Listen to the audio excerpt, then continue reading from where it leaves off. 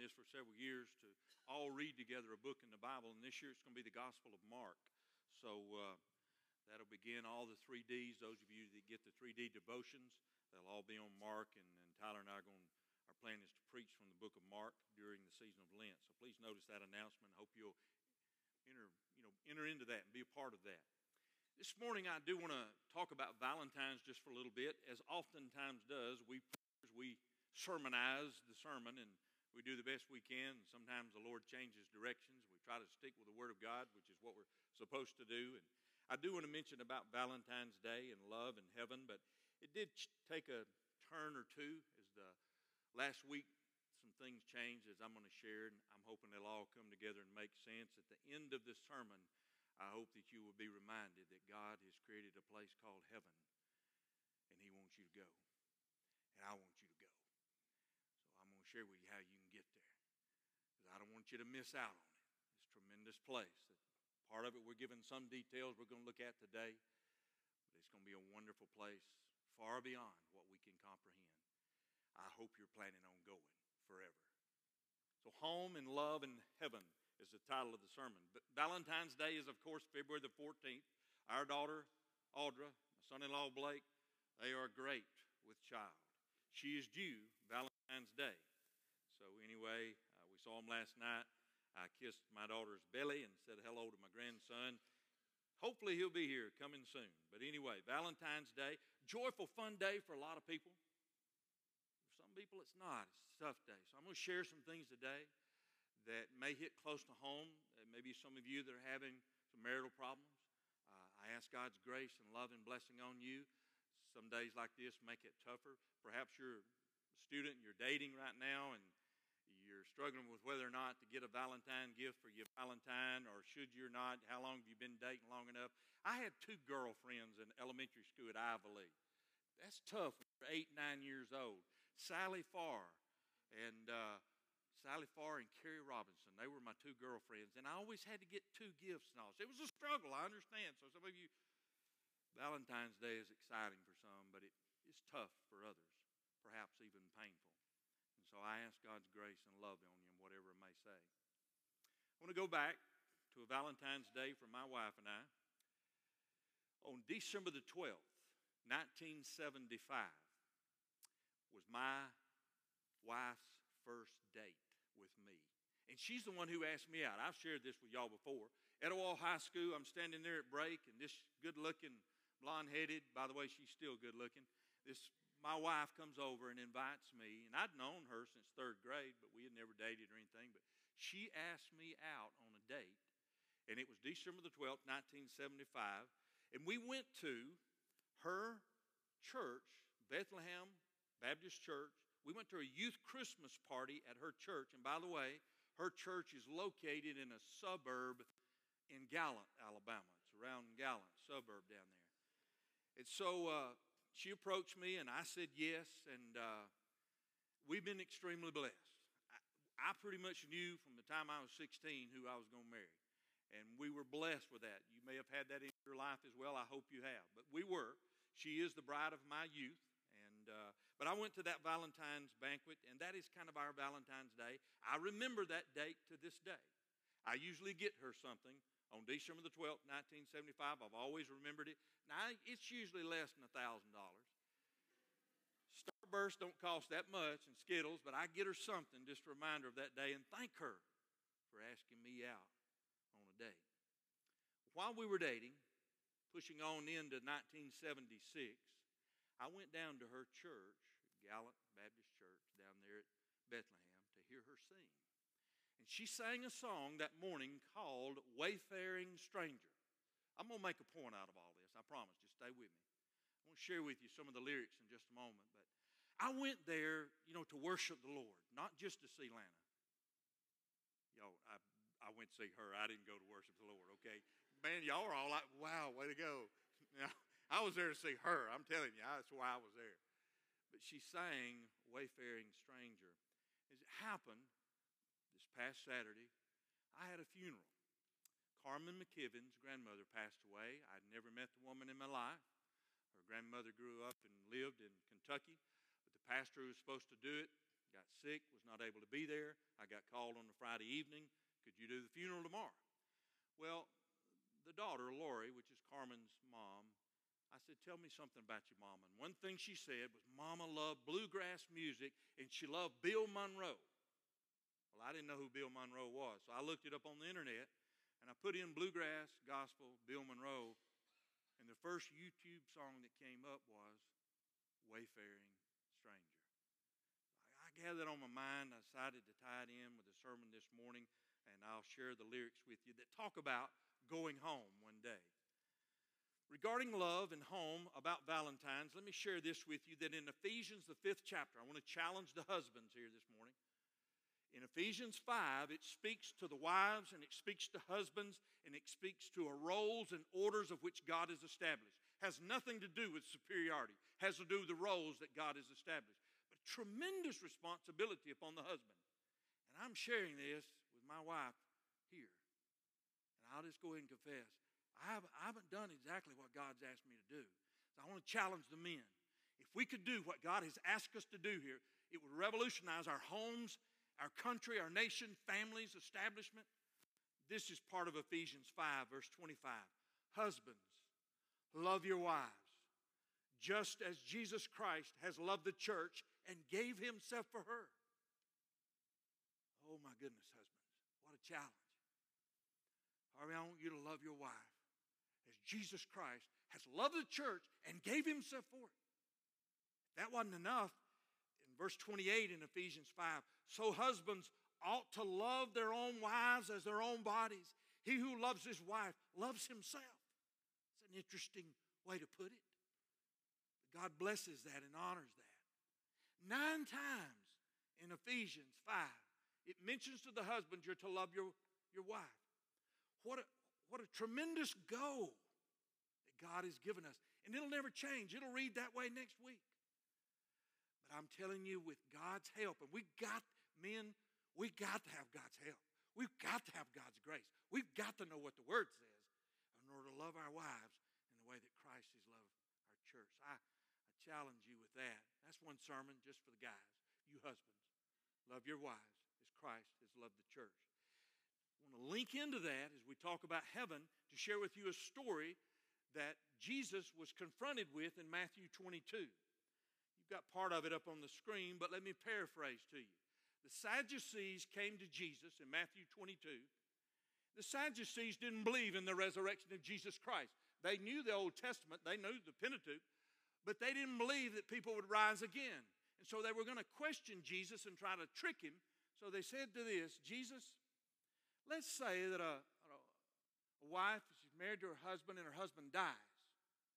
According to Moses and the law of Moses, then the next husband in line would be that brother. He would have to marry her. And let's just say, Jesus said, that all 7 brothers died. Now I'm thinking that 5th or 6th brother by then would have figured it out. This ain't going to be good to marry this woman. But nonetheless, all 7 of them died. This is the story. They're going to trick Jesus with this. So all 7 husbands have died. So when they get to heaven, whose husband will be the husband of that wife? Jesus' answer is found in Matthew 22. Jesus answered, said to them, you are mistaken, because you don't know the Scriptures nor the power of God. And that's important for us too. We need to know the Scriptures, and we need to know the power of God. For in the resurrection they neither marry nor are given in marriage, but are like angels of God in heaven. It does say that we're like angels. We're still who we are. We're given a glorified body. Paul talks about it in Corinthians. But marriage is not going to be the same way. And Jesus said, like that, like the angels who do not marry, you won't be giving in marriage in heaven.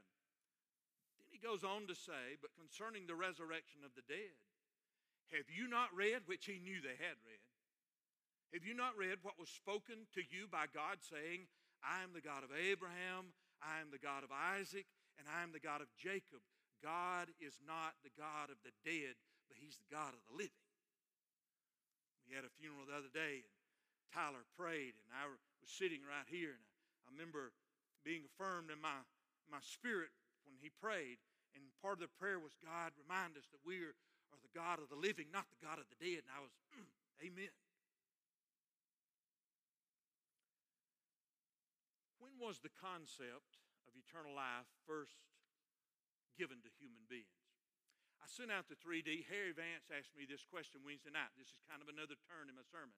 I'd already picked the scripture in Job, but I went back and I thought about that. When did humans first get the concept that this is not all there is, that there's something after this? Well, I want to go to, first of all, to the book of Ecclesiastes, the 3rd chapter, oftentimes read at the service in death and resurrection.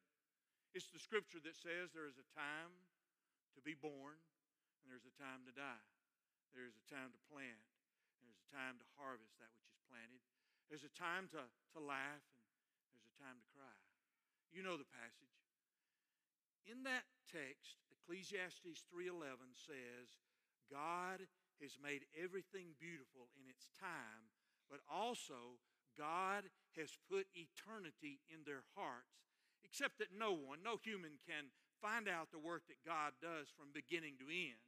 He is Alpha and He is Omega, but yet He has put eternity in their hearts. You understand what that's saying?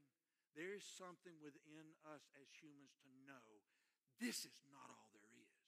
And in fact, think about this. Worldwide, all religions around the world, all cultures of almost all of them, all around the world, have some understanding of something in the hereafter. There's some kind of afterlife. I realize there may be a few, but I'm talking about a huge number have this built into them. And I believe part of it is simply because God put it there. I went back and did a little more research in the book of Genesis. This statement is found several times. This is in Genesis 49:33. And when Jacob had finished commanding his sons, the Bible says that he drew his feet up into his bed and he breathed his last and was gathered to his people. That phrase, gathered to his people, is mentioned several times in the book of Genesis. So already that understanding of there's something after this. Then I do want you to see the scripture that I chose in the book of Job. Job 19th chapter. Most scholars believe that Job is probably the oldest book in the Bible. Some don't, but nonetheless, it's one of the oldest books in the Bible. That's for true. Listen to what Job said. Job's the one who suffered so much, but he made this statement which is really prophetic about things that were to come. This is in Job 19, verse 25. For I know that my Redeemer lives, and He, that is my Redeemer, shall stand at last on the earth. And after my skin is destroyed, this I know, that in my flesh I shall see God, whom I shall see for myself, and my eyes shall behold, and not another. How my heart yearns within me for this. There's something within us that knows that there's something after this. Job knew it. It was built into him. Paul said it even when he was about to die in 2 Timothy. You remember when he was about to, tradition has it that he was beheaded. But you remember Paul said, my departure is at hand. Those are dying words. My departure is at hand. I fought a good fight. I've kept the faith. I've run the race. I've kept the course. You remember when he said that? But he said, finally, there is laid up for me a crown of righteousness, which the judge will give me in that day. And not only to me, Paul said, but to all who love His appearing. I'm excited about Jesus coming back. He's been preparing a place for you and me. He's got a home for us. It's built in within us. And Job knew it. I know that my Redeemer lives. I shared with you earlier, again, a passage that's often used at a service of death and resurrection. And I've used it at many of your loved ones. It's in the book of Revelation. It just gives us a glimpse and a taste of this place that we're going to get to go to. Revelation 21, 2 through 5. And I, John, I saw the holy city, New Jerusalem, coming down out of heaven from God. It was prepared as a bride adorned for her husband. And I heard a loud voice from heaven saying, behold, the tabernacle of God is with men, and He will dwell with them, and they shall be His people. And God Himself will be with them, and He will be their God. And God will wipe away every tear from their eyes. There shall be no more death. There'll be no more sorrow. There'll be no more crying. There shall be no more pain, for the former things have passed away. Then he who sat on the throne said, Behold, I'm going to make all things new. And he said to me, Write, for these words are true and they are faithful. I've got so many questions about heaven. And in my mind, I can only let my imagination run in between the lines, because we live in a world that has pain in it. We've all wept. No more death. I want to go where I don't ever have to preach another funeral. No more death. No more pain. No more sorrow. No more crying. All former things have passed away. So our minds, which are geared to those things, it's hard for us to imagine. Oh my goodness, God, how good that could be. No pain. No anxieties. No worry. Completely gone. And then he adds, I'm just going to make everything new. We can only imagine that. But he gives us some description of the way this can be. I want you to go there. I want you to go there. Do you know how to get there? Let me share with you the words from Wayfaring Stranger. It's an American folk song. We don't know who wrote it. It originated probably in the early 19th century, and as with folk songs, sometimes there's many variations, and sometimes the lyrics are a little bit different, and so is the tune. But this is the tune that the bride of my youth sang on that Sunday in 1976. I'll give you just one or two lines. I'm just a poor wayfaring stranger in this old world here below. If any of you heard it, that's all I'm going to sing. Because the latter part of it's got real high and I can't get that high. But she can. I'm traveling through this world below. There is no sickness, toil, nor danger in that bright world to which I go. I'm going there to see my Father.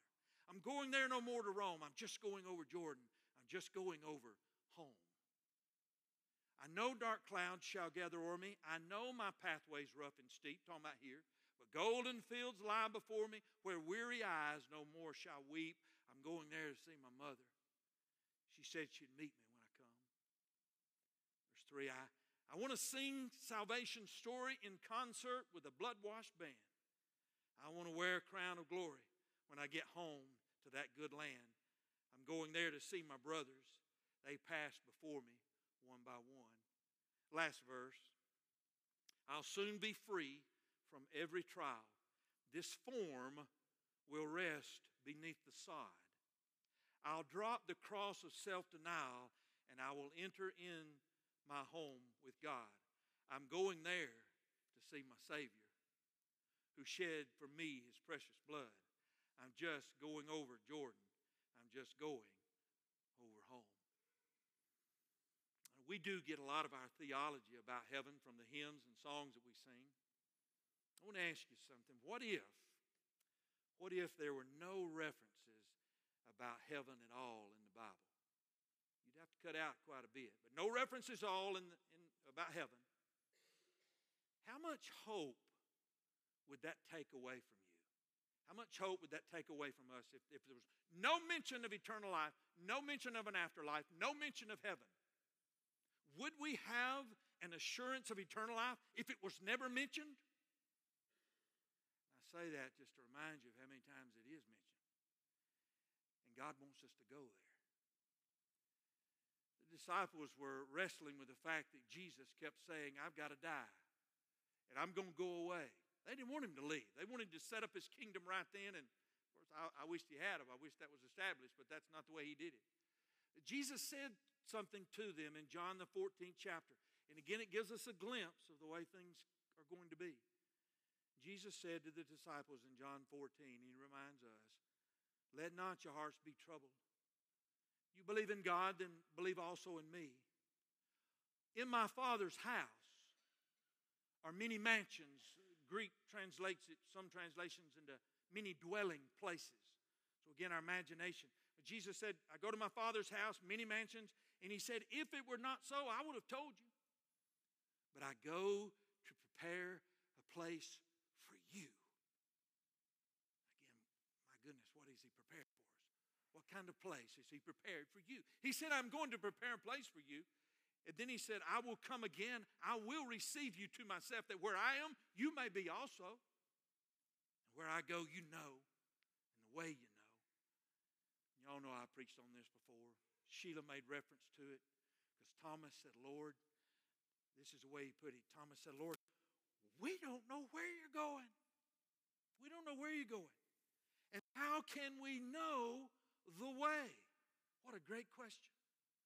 Because Jesus said, Thomas, He's saying to you and I am the way, I am the truth, and I am the life. No one shall come unto the Father except through me.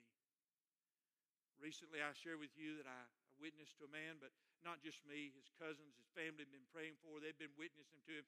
I just got to have the icing on top of the cake. I got to be there in the moment and prayed with him to receive Christ, and I shared this passage. Jesus said, I'm the way, the truth, and the life. He said, I want that. I want to go see this place He's prepared for me. And I said, why don't we pray? He received Christ, asked Christ into his heart.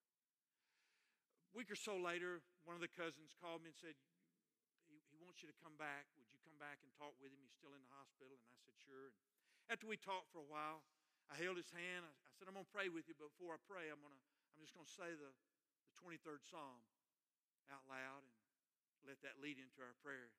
He said, yeah. His voice is weak. But I could hear him as I closed my eyes and I started repeating the 23rd Psalm. The Lord is my shepherd. I shall not want. And I could hear him saying it. And by the way, the most important word in the 23rd Psalm is the word my.